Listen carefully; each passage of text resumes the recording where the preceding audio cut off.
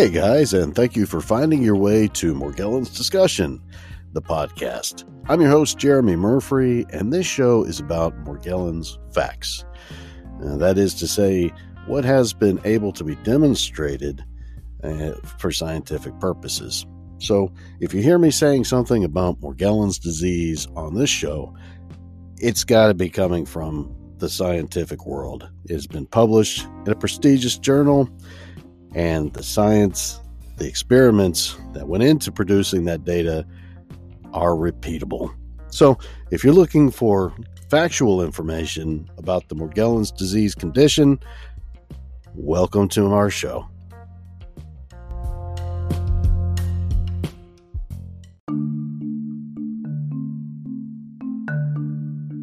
Hey, and welcome back to Morgellons Discussion, the podcast on Anchor FM. I'm your host, Jeremy Murphy, and today I'm very fortunate to be able to talk about one of my favorite books regarding Morgellons disease. You know, when I realized that I had this condition back in 2014, I really didn't have a handle on what it was or what aspects were associated with the condition and which ones weren't. However, that all changed at the end of 2016 when Dr. Ginger Savely's Morgellons, The Legitimization of a Disease was published. So I ordered a copy of the book, and pretty much most questions that I had about the condition were addressed in there, and it brought it back around to a scientific understanding of the disease process. There were a lot of things I related to in this book, but specifically, what stood out to me was how well it portrays that Morgellons is not a new condition, that it's been around for a long time, and that it's most likely people are just now starting to really notice it. So I did request permission from Dr. Savely to be able to read to you guys a few pages from this book. And if you'd like to order it, of course, you can go to Amazon, Morgellons, The Legitimization of a Disease, Dr. Ginger Savely. I'm obviously going to include a link in the description below, but I highly encourage you, if you want to get a handle on what's up with Morgellons disease, to pick up a copy of this book. It's surprisingly easy and fast to read. When I got this book, I read it all in one day, about 350 pages. And so I'm going to read a couple pages from this chapter entitled Morgellons, Not a New Disease. My suspicion is that Morgellons disease goes back many centuries, probably even before the mention of it by Sir Thomas Browne in the 17th century. During the 19th and 20th centuries, patient complaints of crawling sensations and filaments resulted in a delusional diagnosis because it was believed that the patients were imagining bugs crawling on them and that the filaments and other debris from their skin were environmental contaminants. By the 21st century, patients learned to keep quiet about their symptoms for fear of being diagnosed psychotic, ruining their chances of a respectable job and place in society. The disease did not decrease in incidence. People just did not want to deal with the negative reactions to their complaints. One of my MD patient's symptoms date back to 1954. You will read his history in the next chapter. Thus, there are reasons to believe that Morgellons disease is not new to this century or even to the last. What has changed is awareness. Thanks to the rapid spread of information through the internet, enabling thousands of people to come out of the shadows and be validated. Morgellons patients who have suffered for more than 15 years before a name was given for their condition or their disease was discussed in the media have experienced the worst isolation and prejudicial treatment. Bill Pitt was one such patient. And so the next entry I'm going to read from is, When Nothing Seems Right, Crazy Makes Sense. This passage is actually in Bill Pitt's own words. For me, it started at an early age. I was just 6 years old in 1954 when I noticed things would appear on my skin, disappearing as quickly as they appeared. By the age of 7, I was seeing spinning, moving hairs on my skin. My mom would yank them out when she felt I was getting too fascinated by what these hairs were doing. Around this same time, my father became ill with sores on his feet and legs. He spent long nights digging into his sores. He was sure that there was something deep inside of him causing his sores and his pain, and he wasn't going to stop until he could remove the source of his torture.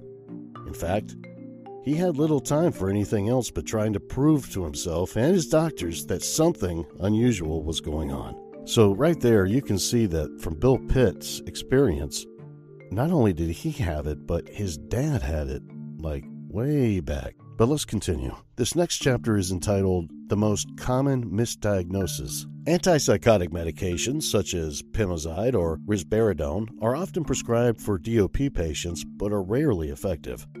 It has been postulated by psychiatrists that the reason antipsychotics are not helpful is that the patients are reluctant to take them as directed. Of course, the other obvious possibility is that they do not work because the patient is not psychotic. The diagnosis of DOP is rare in the United States, with the prevalence estimated at 2.37 to 17 per million per year. It affects both sexes equally beneath the age of 50, but over the age of 50, the male to female ratio is 1 in 3. The most common age of onset ranges between 55 to 68 years.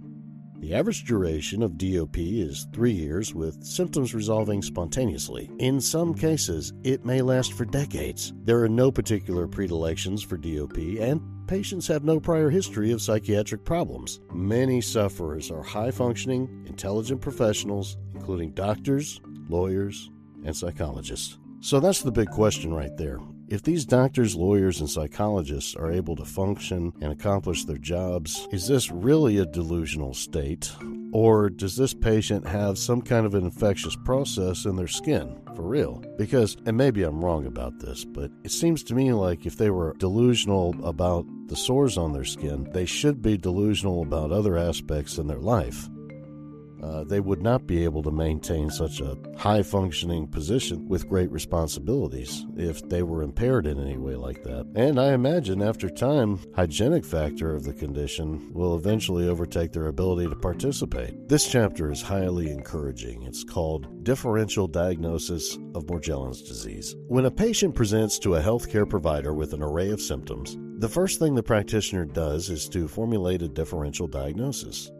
The differential, it is usually shortened this way, includes all of the conditions with similar symptoms that need to be ruled out to arrive at a correct diagnosis. For example, the differential for abdominal pain is extensive, including but not limited to irritable bowel syndrome, gastroenteritis, appendicitis, gallstones, diverticulitis, mesocentric thrombosis, or cancer. Morgellons disease is almost always misdiagnosed, leading to a prolonged suffering for the patient and a reduced chance of recovery. It is important to review the differential diagnosis for Morgellons disease because it is essential to understand the differences between MD and other similar skin diseases.